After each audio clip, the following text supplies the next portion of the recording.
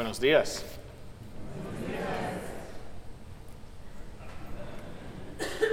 Let us pray. Gracious God, we give you thanks for this opportunity to listen to your word. We ask, O Lord, that your Holy Spirit may illuminate all of our being, to be attentive, receptive to your word, so that it may go into our hearts and pour out through our lives. In Jesus' name we pray. Amen.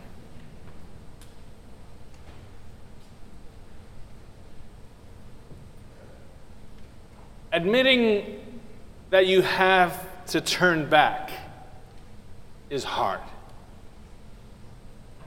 especially when you're the one driving. My wife has a knack for calling me out when I'm going the wrong way.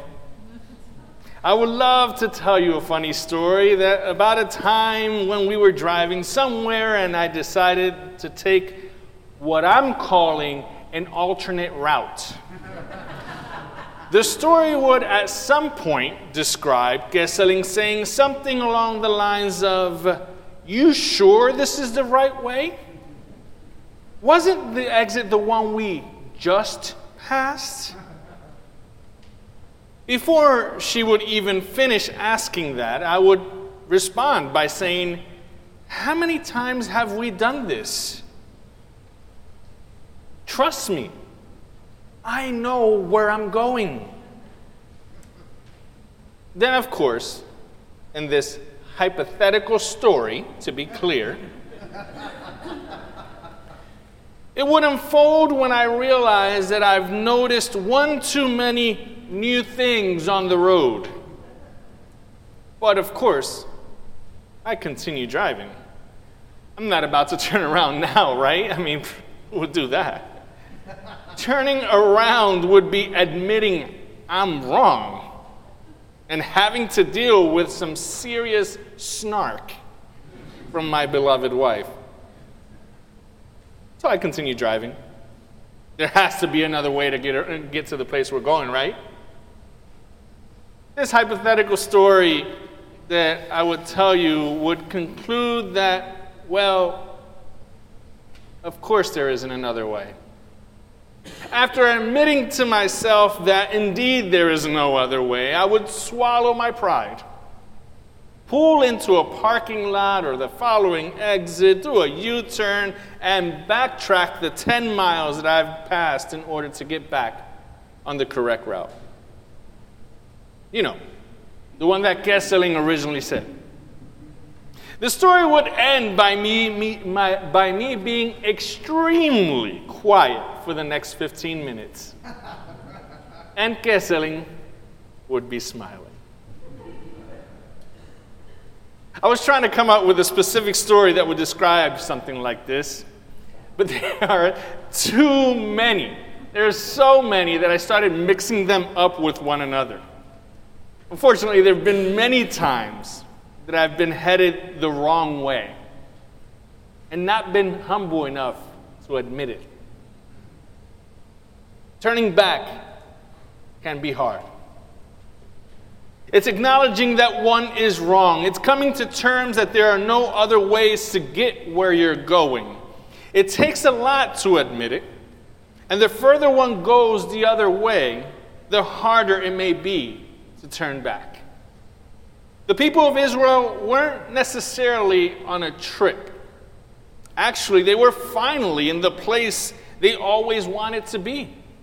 They were in Zion. The name Zion is often used to refer to Jerusalem. In fact, it's used in the Bible in different ways, sometimes even referring to a specific mountain. Most scholars believe that the prophecies in the book of Joel took place after the people had returned from being in exile.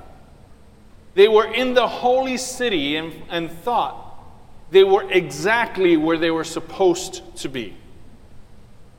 Zion was where God was.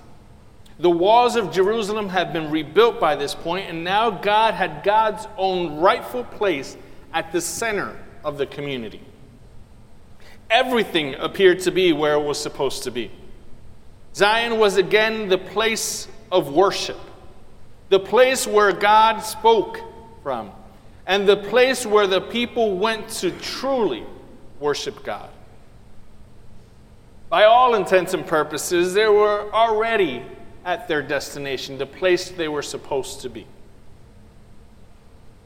The people of Israel at this time were under Persian rule, and it's believed that at least initially this brought a sense of security. After so many years of spending in war and in exile, they were home.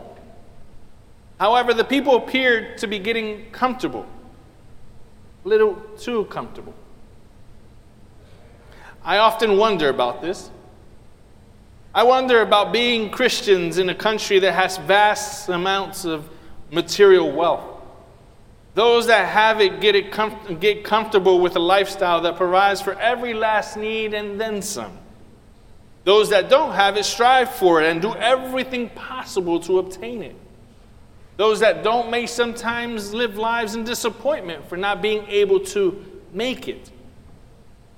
I wonder about this and how our obsession with wealth, or what can become an obsession with wealth, can drive us away from God because it seems to want to take the place of the security and peace that is ultimately given by God.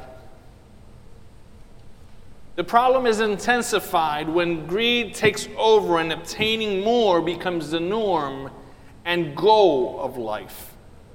There is an obsession with obtaining and maintaining wealth and power at all costs. We all know this. We hear about it every time we turn on the news. It's possible that this is what the people of God were experiencing. Their comfort and the maintenance of it had become a source for life, instead of focusing on the source of life. All of a sudden, like a siren that wakes you up in the middle of the night, a trumpet is sounded. It gets the people's attention. Something important is about to be proclaimed. The day of the Lord is coming. Yet, it isn't the type of day of the Lord the people may have been expecting. Instead of being the apocalyptic moment when Israel's enemies were finally going to be judged, the ones being judged were the people of Israel themselves. The scenario is critical. Darkness will be hovering over the land and a great army will come. It is perhaps the announcement of a future war. It was not going to be pretty. The proclamation of God through the prophet Joel was making it clear that options were dwindling. Something terrible was about to come, and there was little the people could do to stop it. But then we get to verse 12. Its first few words are like the first rays of sun at the break of dawn, or better yet, like the 30-second seconds of sun and blue skies we get during a typical gray winter day in Michigan. Yet, even now when all seemed lost, even now when there were no possibilities, God calls out. There is a call to return to God. Now, this is fascinating because, according to their understanding, they were already close to where the very presence of God was. However, the calling from God to return was different. When I say to return, it's important to remember that this is a phrase that actually means repentance. To return is to admit that where one is heading is wrong, and one must return to God by repenting. Kind of like my hypothetical story when I took the wrong way. I needed to repent and acknowledge that I was going the wrong way and turn back. The interesting thing is that repentance was not a foreign concept for the people of Israel. They were very used to doing rituals and presenting offerings that were to show their repentance. Yet, this was different. The prophet was not calling for a rendering of one's clothes, which was a sign of remorse, of mourning. We're familiar with the biblical stories and movies of men kind of slashing their clothes. The prophet is actually calling for a rending of one's heart. The returning to God needed to be a complete one, with one's whole being, not just an external ritualistic act, but one that dug deep inside the heart, the place where emotions and ideas come together. In spite of all the doom and gloom, and actually rather unexpectedly, on the other side of the journey was going to be a God that was gracious and merciful, slow to anger, and abounding in steadfast love.